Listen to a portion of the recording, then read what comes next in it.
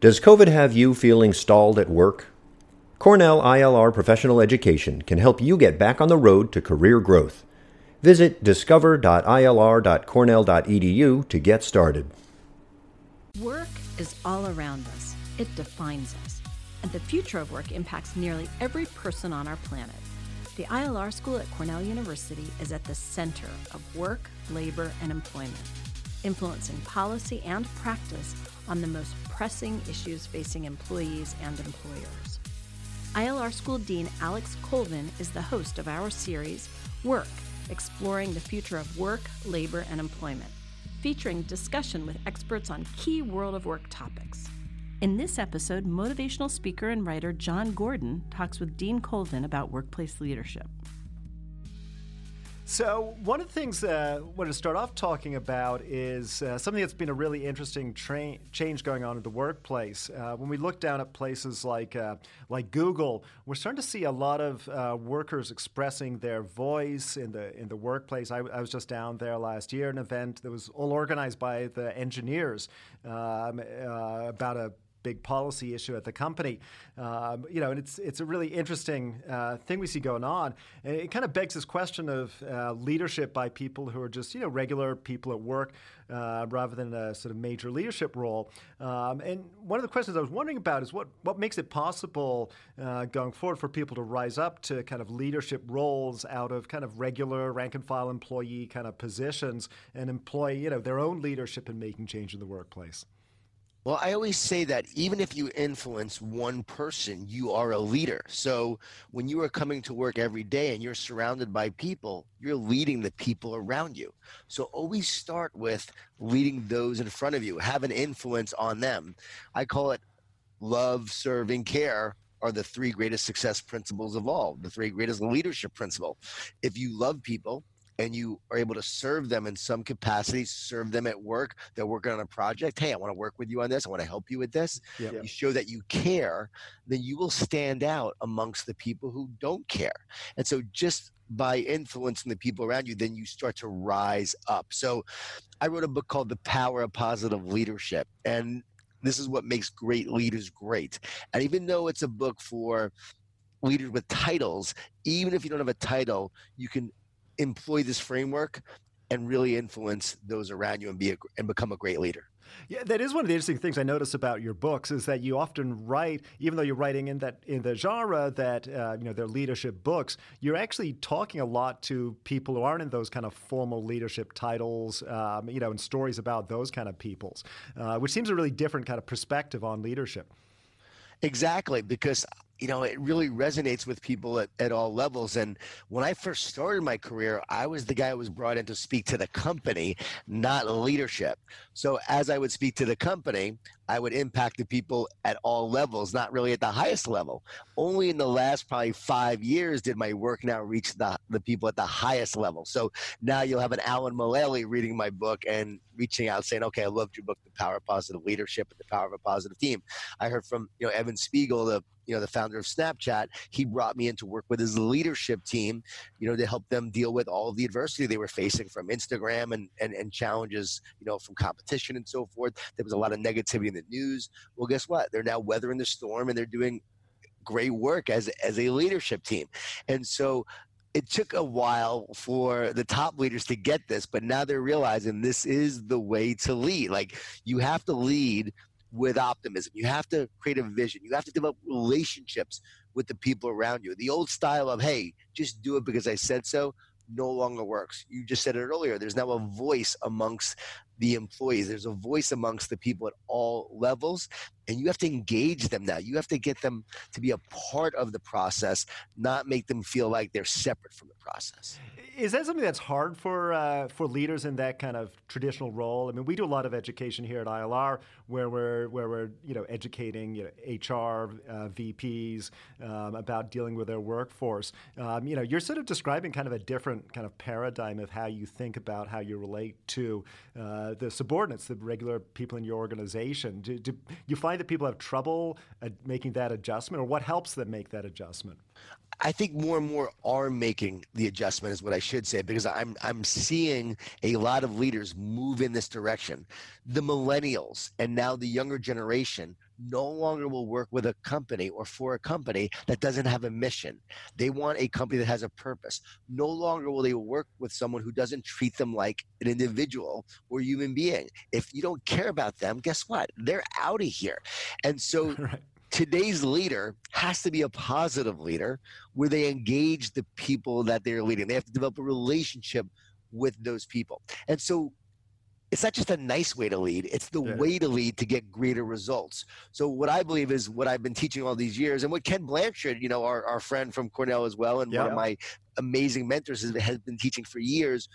We're just seeing that reality is now caught up to what we've always believed to be true, that if you really want to get results, you have to lead people through relationships. And if you don't know someone, how can you lead them? If you don't know what motivates them, how can you motivate them? So it's really about more of a personal level. I'm a big believer in each leader connecting with the people that they lead on a one-on-one level, making time for 5 to 10 minute meetings on an ongoing basis. This is not quarterly reports or reviews or annual reviews. Hey, I'm just going to meet with you for a review. No, you have to meet before a review is even necessary. Like, you should be getting together with the people that you lead and getting to know them, have an ongoing conversation about their goals, their vision, their progress, what skills they want to actually develop, and how you can help them develop them, and how what they can do contributes to the bigger vision of what you're doing as an organization. And if you do that, you can have so much more engagement and so much more success.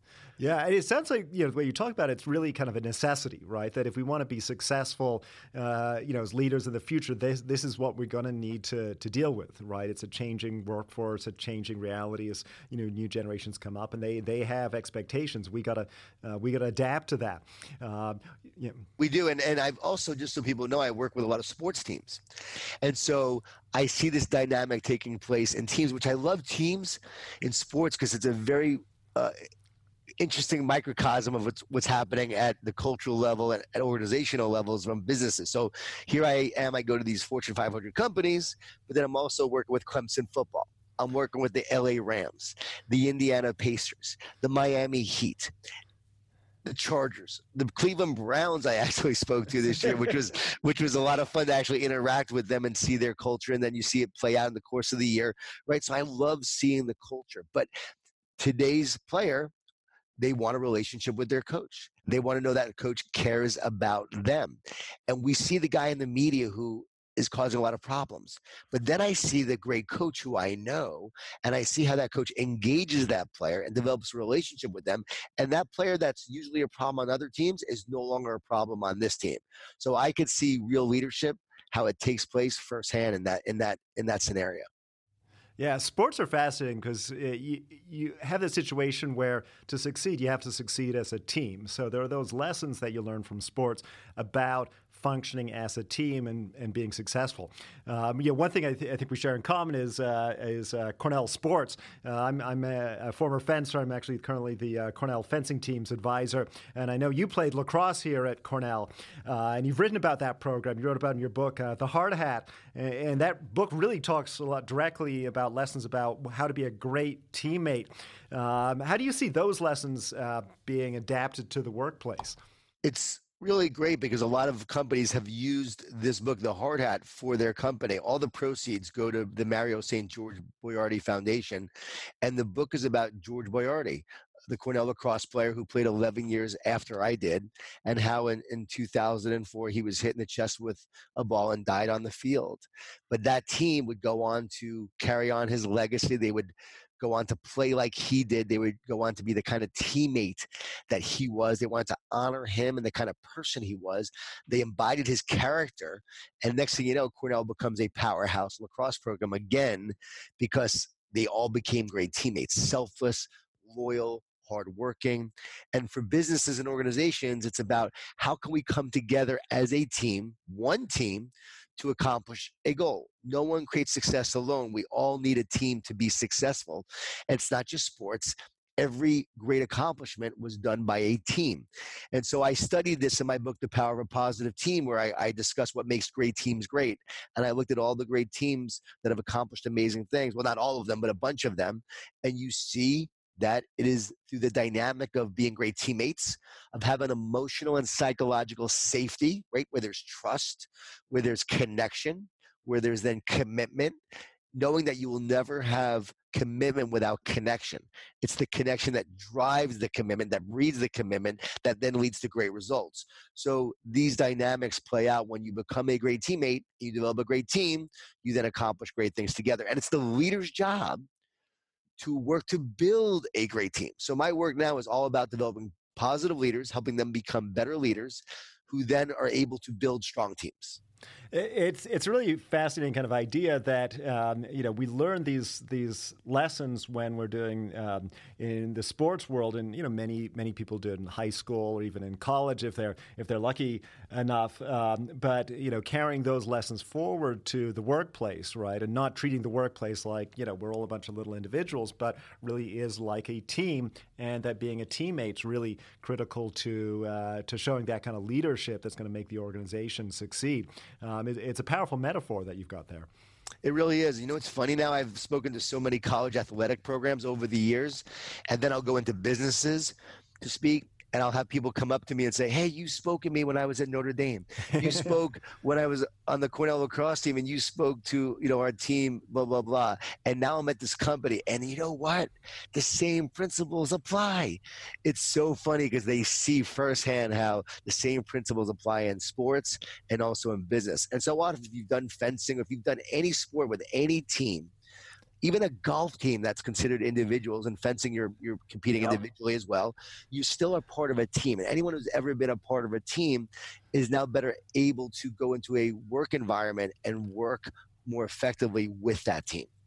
One of the things I think is really interesting to think going forward is, this vision you're talking about is definitely, a more sort of egalitarian team-based workplace. But, and thinking about what does that mean then for how we think of the future about our companies, our strategies. And we had this kind of very, shareholder just make money kind of focus, right? This seems like a really broader vision of the mission of organizations and working together for success in the future.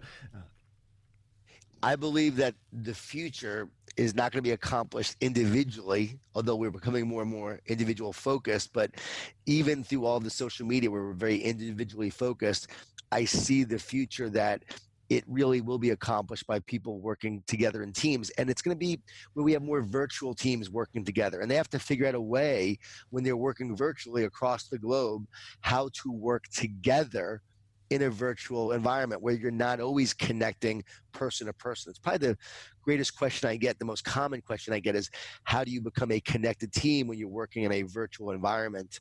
And it really just takes more effort to make sure that you're connecting using the latest technology to do so. But now with Skype and Zoom and all the tools that we have that a lot of software companies have created, those are really efficient and effective tools to create that connection. But nothing is as effective as actually meeting in person and developing that personal relationship. I don't care how much technology changes.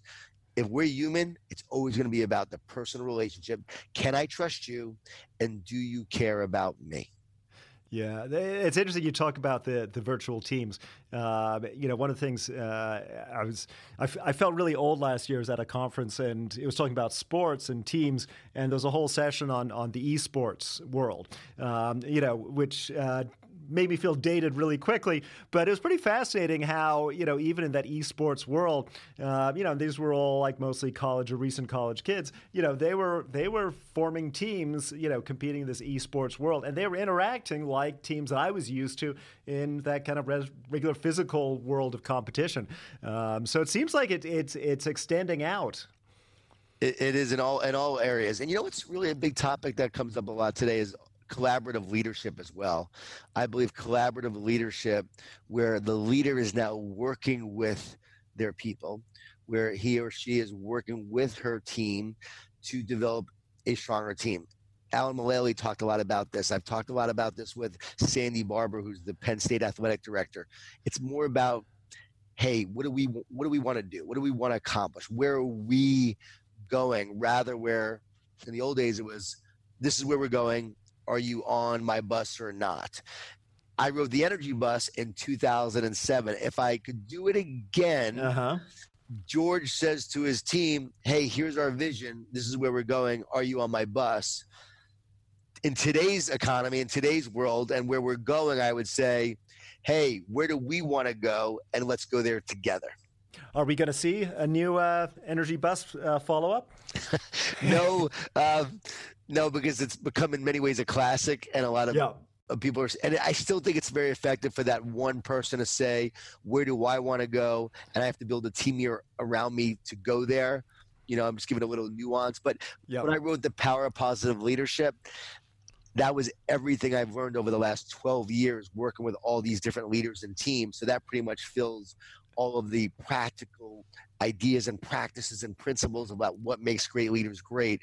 And so these are really concrete ideas that are being used that you can use. And it's not saying, hey, use all of them, pick what works for you and your team, get some good ideas, and then go out and start implementing them, and you'll see results. Yeah.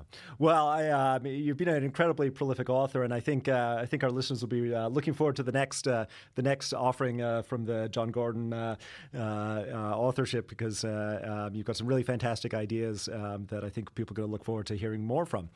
Thank you so much. I appreciate you having me. Yeah. Thanks very much for being on the podcast. Thank you for joining us for Work, exploring the future of work, labor, and employment.